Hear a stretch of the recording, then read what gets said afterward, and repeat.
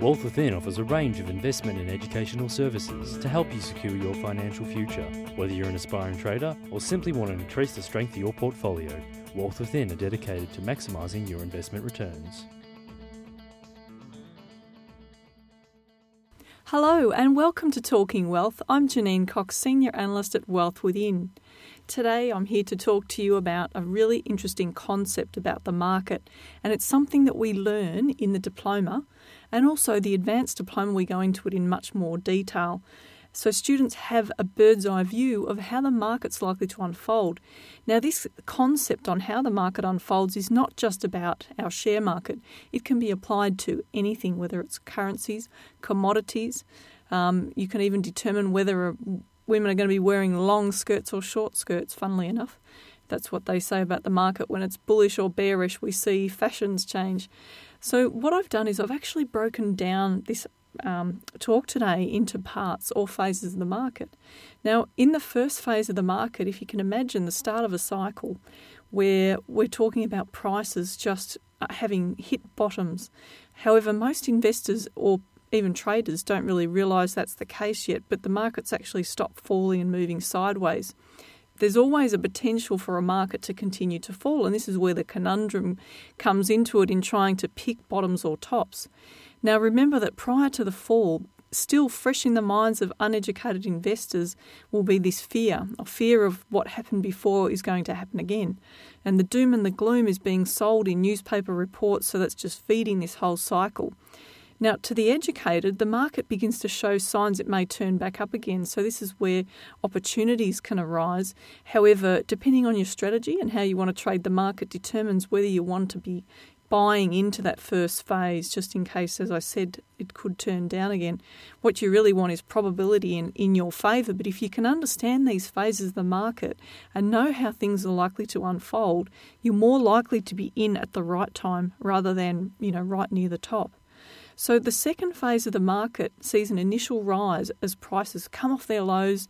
Big money makers continue to accumulate. Some of them were accumulating at the lows and they start to really accumulate. So the market pushes off the bottom. Some really interesting things are happening with growth stocks, but there's still this overall doom and gloom in the market.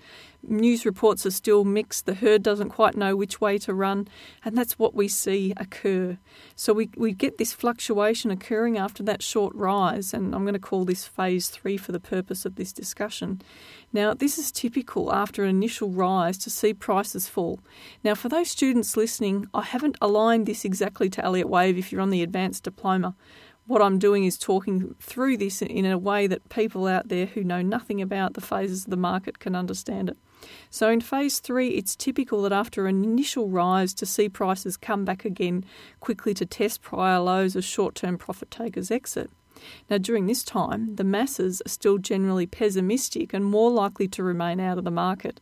So this is where the smart money starts looking at what's going on and keeping a close eye on the market, where the masses or the uneducated are just saying, oh, look, I'm never going to go into the market again.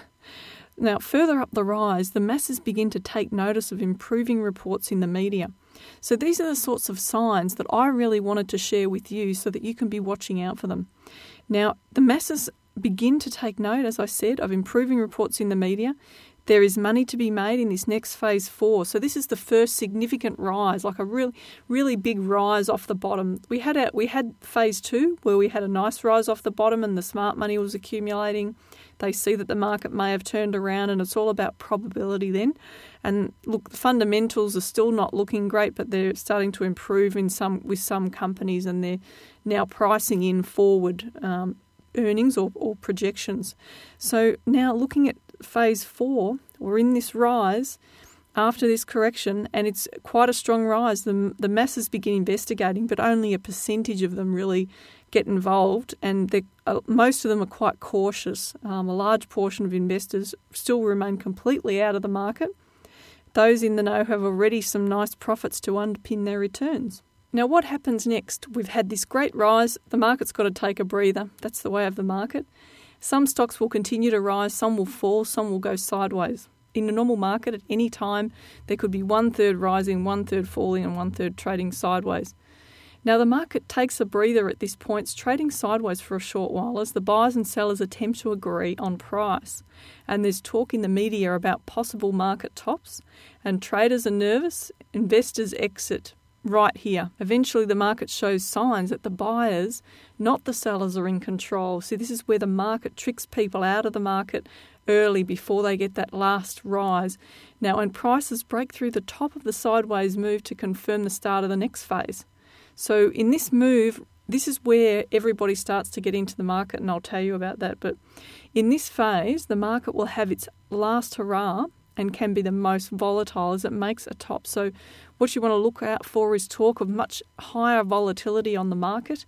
Now, bear in mind that media will often discuss volatility, because when I talked about the rises in the market, which we were talking about the second phase, because the bottom phase of the market, it was just tracking sideways. We had a nice rise in phase 2. We had a correction back in phase 3. We had a nice rise in phase 4 and a sideways move at 5. Now, 6, the next one is a nice strong one. So this is where you want to be aware of what's going on and the talk that's going on out there, because sometimes if you actually do what's contrary to what's in the papers, that can actually help you as well. And you've probably heard about contrarian investors and how they work. So sometimes you take a little bit of that and put it into the strategy that you apply, and you can do reasonably well. So as I said, after phase 5, the sideways move, we have phase 6, a nice strong rise, and will have its last hurrah. So the market's rising strongly, everyone's upbeat about the market. This is where we see the steepest rises in price, and the market looks set to run on forever. Well, that's what a lot of people conclude. The taxi drivers are talking about the money that they're making, and anyone who hasn't invested starts to dip their feet in the water.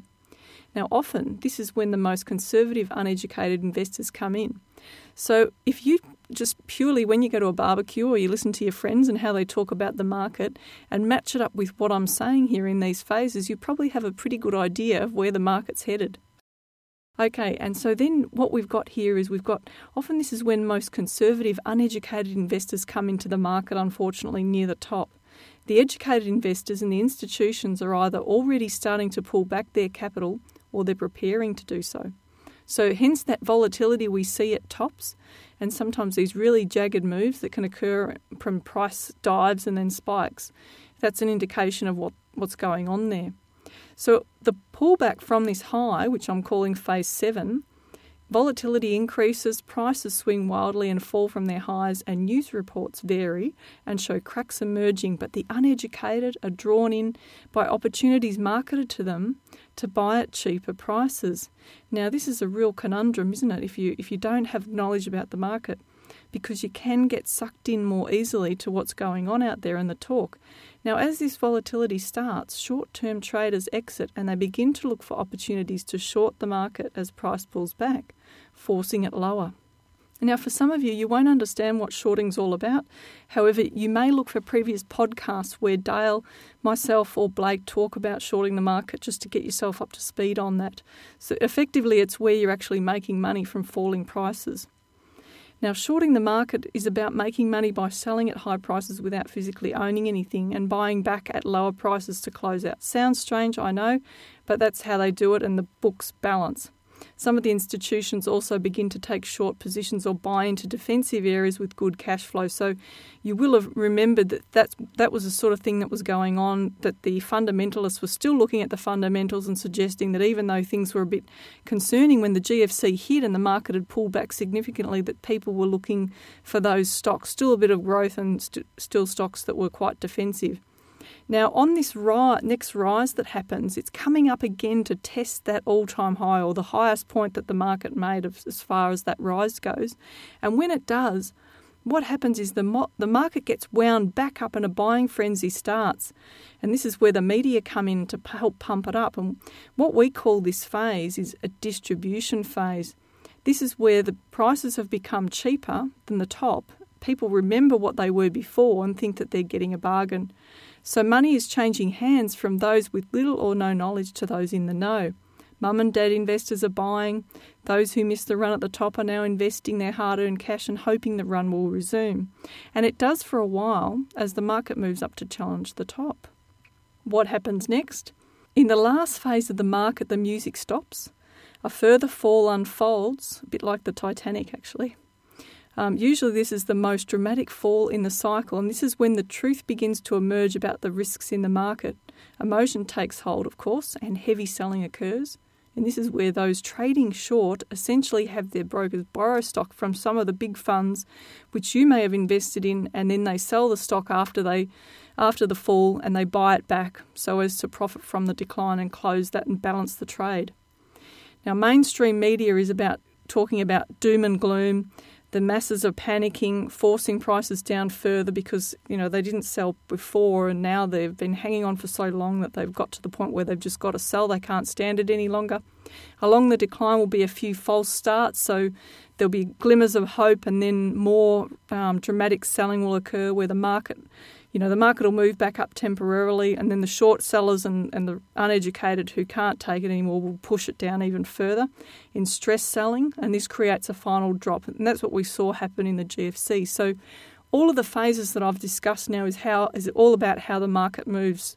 And if you can just remember that and apply it to the way that the market is now, think about where we are right now, then, that should really help you in the years ahead.